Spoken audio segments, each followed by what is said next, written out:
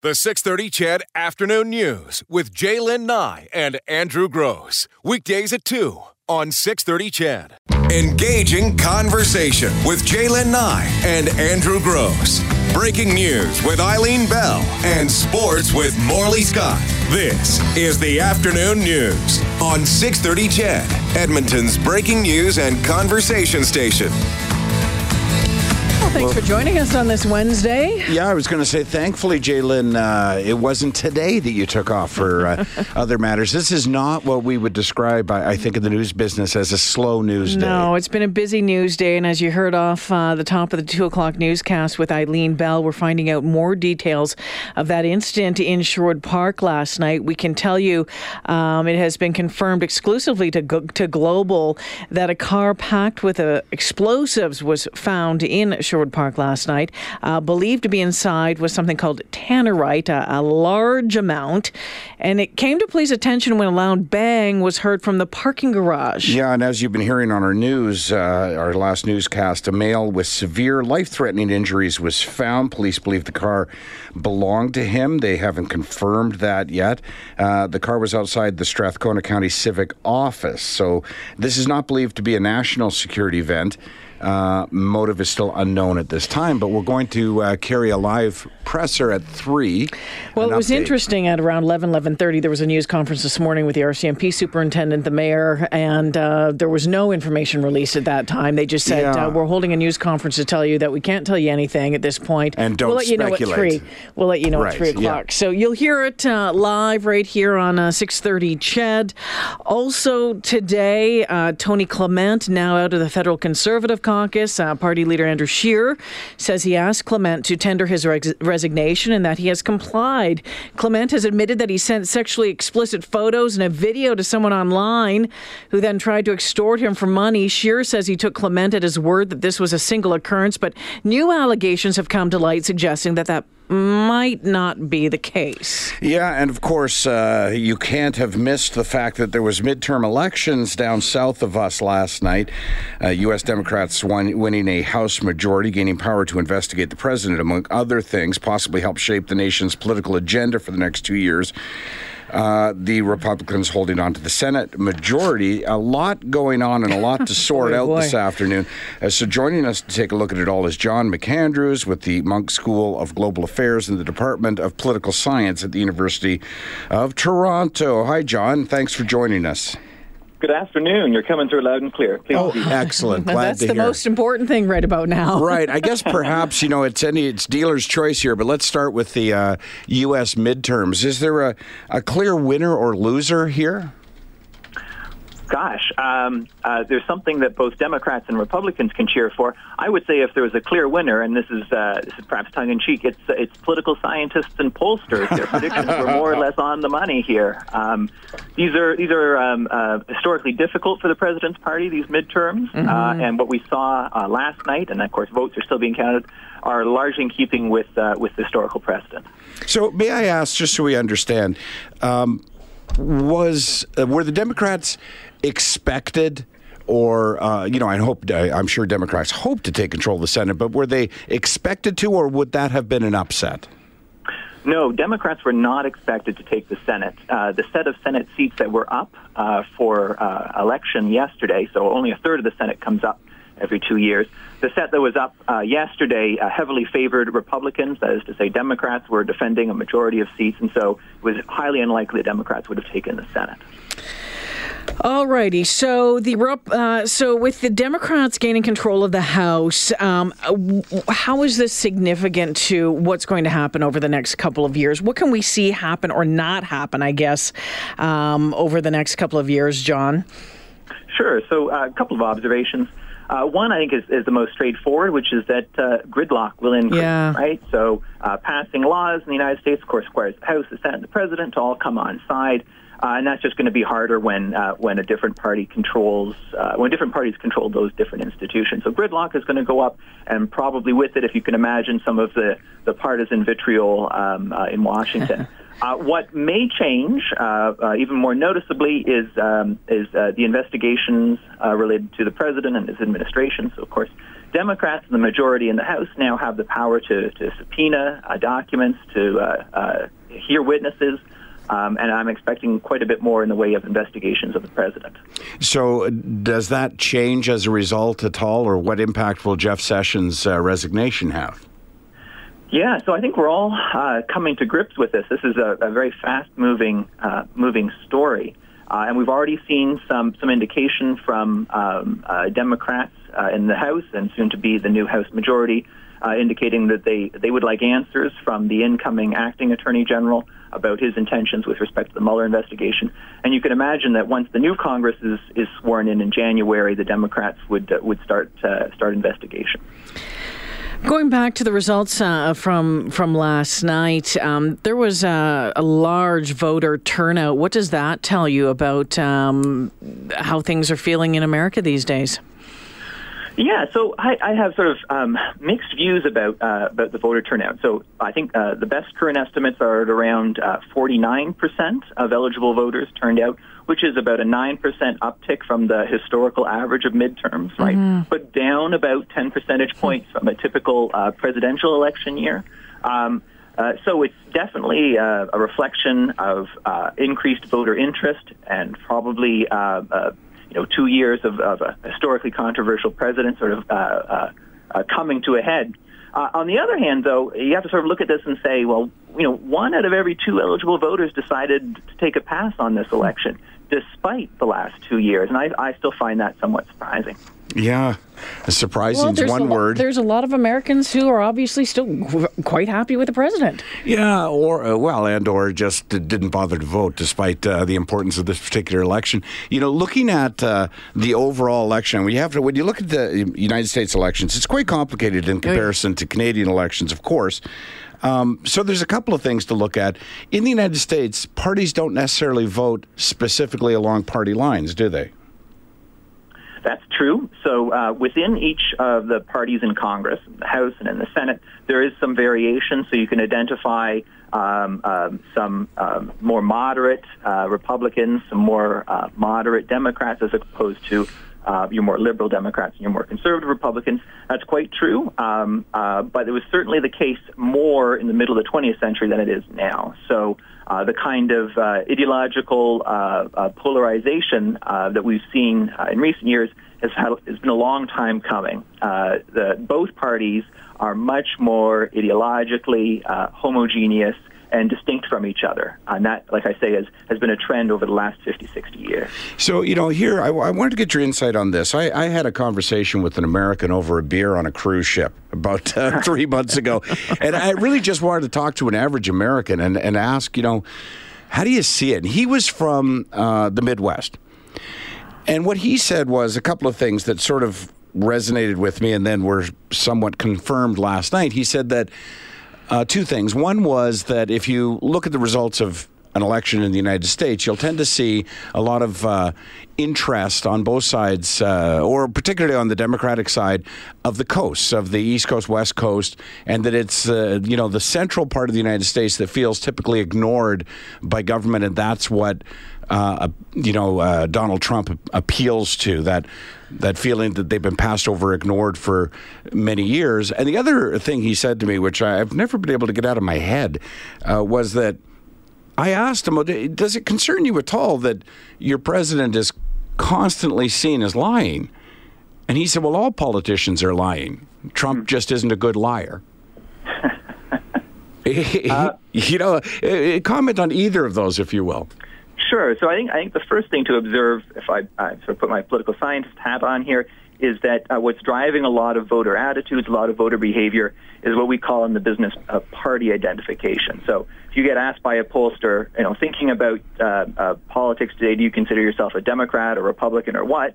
Sort of your answer to that is what we call party identification. There's something analogous in Canada as well. And that drives a lot of this. So people who think of themselves as Democrats overwhelmingly vote Democratic. People who think of themselves as Republican overwhelmingly vote Republican. And that, again, has increased over recent decades. And this sort of orientation to politics drives a lot of attitudes and a lot of ways in which voters process information.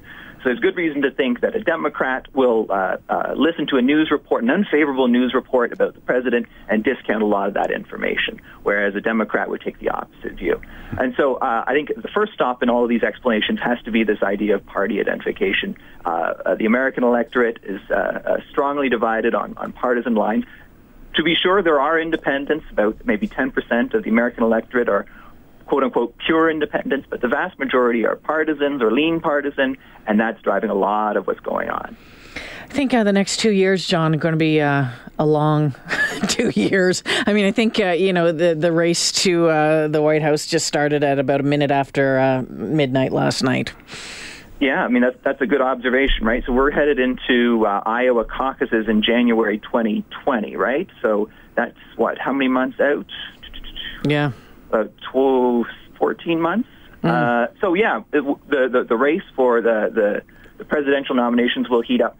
There's some reason to be optimistic here. I'm not especially optimistic, but I think there's some incentive for both the president and the Democrats in the House to do some kind of deal that they can take back to their respective electorates, their respective constituents, and say, we got something done. And that might take the form of prescription drug prices or infrastructure spending. So it may not be entirely doom and gloom, but I think you're right to believe that it's going to be a tough 2 years. Let's switch gears to Tony Clement. Boy, oh boy, what did you think when you heard this last night? So this is another really fast-moving story, and so I was shocked last night, and then I was shocked again around midday with the subsequent decision to resign from the Conservative caucus itself. So last night, my initial reaction was, he himself concedes that this was a serious lapse in judgment, as did his party leader last night, and there seems to me like there might be a bit of a charitable interpretation here, which is that he had the integrity to bring this to everyone's attention and presumably remove the incentive for the blackmail. Come midday today, however, when we have more information about the nature of these allegations and other allegations, I think that's kind of that becomes overly charitable in terms of. Let's talk about that for a second, because since this story broke, now a number of people have sort of stepped up and almost matter-of-factly and said, "Oh yeah, Tony Clement's had some odd behavior on social media over the years." Boy, there's Twitter streams left, right, and center right now that are fascinating to read. They really are. Him supposedly or allegedly liking a whole string of some woman's Cuban vacation and this kind of thing. Does it shock you at all that it takes a bigger story like this to cast light upon these smaller stories? Because wouldn't those smaller stories also be of concern, given his position? Yeah, I would think so as well. I mean, it certainly reflects a serious lack of judgment on his part. And he is in an important position with this National Security Committee of Parliamentarians, which makes this all the more concerning. I mean, one thing I would observe here is that we don't really have all the information yet. I've done a little bit of work as a political scientist in terms of voters' attitudes towards politicians who are accused of sexual misconduct. And I think one of the things that shakes out of that research is that voters are really attuned to the results of an investigation. So if, in fact, there is an investigation, I think that's what voters will eventually lock in on in terms of how they end up judging Tony Clement. Well, the other interesting thing for me is that you have Tony Clement, openly admitting that this happened to him. Then you have Scheer saying, well, upon further investigation, this wasn't an isolated event, potentially, right? So wouldn't that have meant that Tony Clement lied to his leader? That's my interpretation, yes. That's what Andrew Scheer seems to be implying, yes. Which would suggest that for me as a voter, that would be the more egregious error that... it's one thing, and both are bad. It's kind of like breaking your leg in two places instead of four, but both are bad. But to suggest that he shows bad judgment in sharing pictures that is true, but greater bad judgment in lying to your leader or to your boss.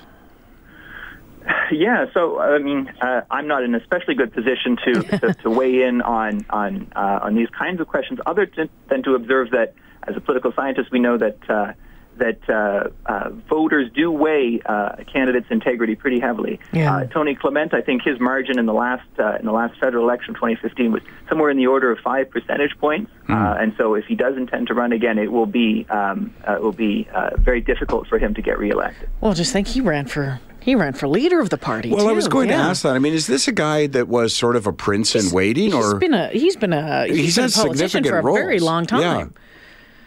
So, yeah, he's been in politics for quite some time here provincially in Ontario, and then in the Harper government, holding down some important positions in both the provincial Conservative government and the federal Conservative government, and now in the opposition on this National Security Committee of Parliamentarians. So he's been in politics for a long time. I'm not sure I would characterize him, though, as sort of a prince in waiting. He does seem to contest a lot of leadership races and doesn't seem to have a lot of success. Still a high-profile member. Certainly a very recognizable name. Yeah. Well, it's an interesting, like I say, it's been an interesting evening, morning, and afternoon here in politics. You must Stop taking pictures of your stuff, Well, man. it's just, it's just the craziest thing, isn't it? Make sure you know who you're sending it to. Well, yeah. Jeepers. It is funny how, we tend to take these kind of stories and sort of break them down and analyze them and look at the impact that it could have and what might have led to it and what the reaction is and what will be the consequences. But at the end of the day, a guy took pictures and videos and sent them to a stranger. That all by itself is pretty bad, isn't it? Yeah, so again, I'm hesitant to, this is not something I feel especially qualified John, to judge. I'll answer it for you. Yourself or your listeners. I would say, personally, that seems like pretty shocking judgment. Certainly, yeah. John, I'll say it for you. Yes, it is shocking judgment. There you go. Hey, John McAndrews joining us this afternoon from the Munk School of Global Affairs. Also works at the Department of Political Science at the University of Toronto. Is a researcher into U.S. politics. John, thanks for joining us this afternoon. We really appreciate you taking the time. My pleasure. Have a good afternoon. Yeah, you as well. Too. Oh my goodness! Someone texted in, okay, is this Canada's Anthony Weiner? Well, apparently it is. I mean, it's just one of those funny things where you go, hey, if it was the manager of produce at Safeway, would you be? Yeah, I'd be equally concerned. But, as John said, and as we know, when the story first came out and it sounded like an extortion attempt. Yes. It reminded me of the David Letterman thing and how David Letterman came out and he handled blah, blah, blah, and this sort of stuff. Yes, there's a difference between maybe being a Canadian politician and having sitting on some of the committees that he is on and David Letterman. But then as we find out more and more reports or stories, these more stories start coming out about alleged inappropriate behavior. It's like, because you know what the key is, Jaylin, and it really doesn't matter whether you're a politician, a radio host, it doesn't matter. a personality. Person in power. Right. What the problem is that when you see a potential storm like this rolling in, which of course this is, people will advise you, as media consultants will advise you, and social media consultants, get ahead of it. So but part of getting ahead of it is being completely transparent. And I suspect maybe he was hoping against hope that nothing else would come up out of it. Right. Either he didn't think anything else would come up of it, or he didn't see any of his other behavior as being newsworthy. Liking pictures on Instagram, why is that newsworthy? Coupled with this conduct, it is. There's other stuff. It's late night DMs to strangers on Instagram, and he is very social, or he was very social media savvy. Like he was, he had thousands upon thousands of followers. Was on Instagram, was on Twitter, you name it. If you want to find yourself into a rabbit hole this afternoon on Twitter, no kidding, go take a sniff around there and start reading some of the stuff that's being put up there. It's quite shocking, alarming, and again, more weirdly fascinating. Because I just can't. I know. I just can't. Well, I don't know why I can't believe it, because it keeps happening. I just want to say to Nancy, who just texted in, we're probably not going to read that text on air, but I totally agree with you. Totally agree with you. That's right. No one wants to see that. Yeah, that's not exactly how Nancy put it, but that's right. You can, yeah. Your wife doesn't want to see it, fellas. Just your wife doesn't. There's a reason the lights go out. Who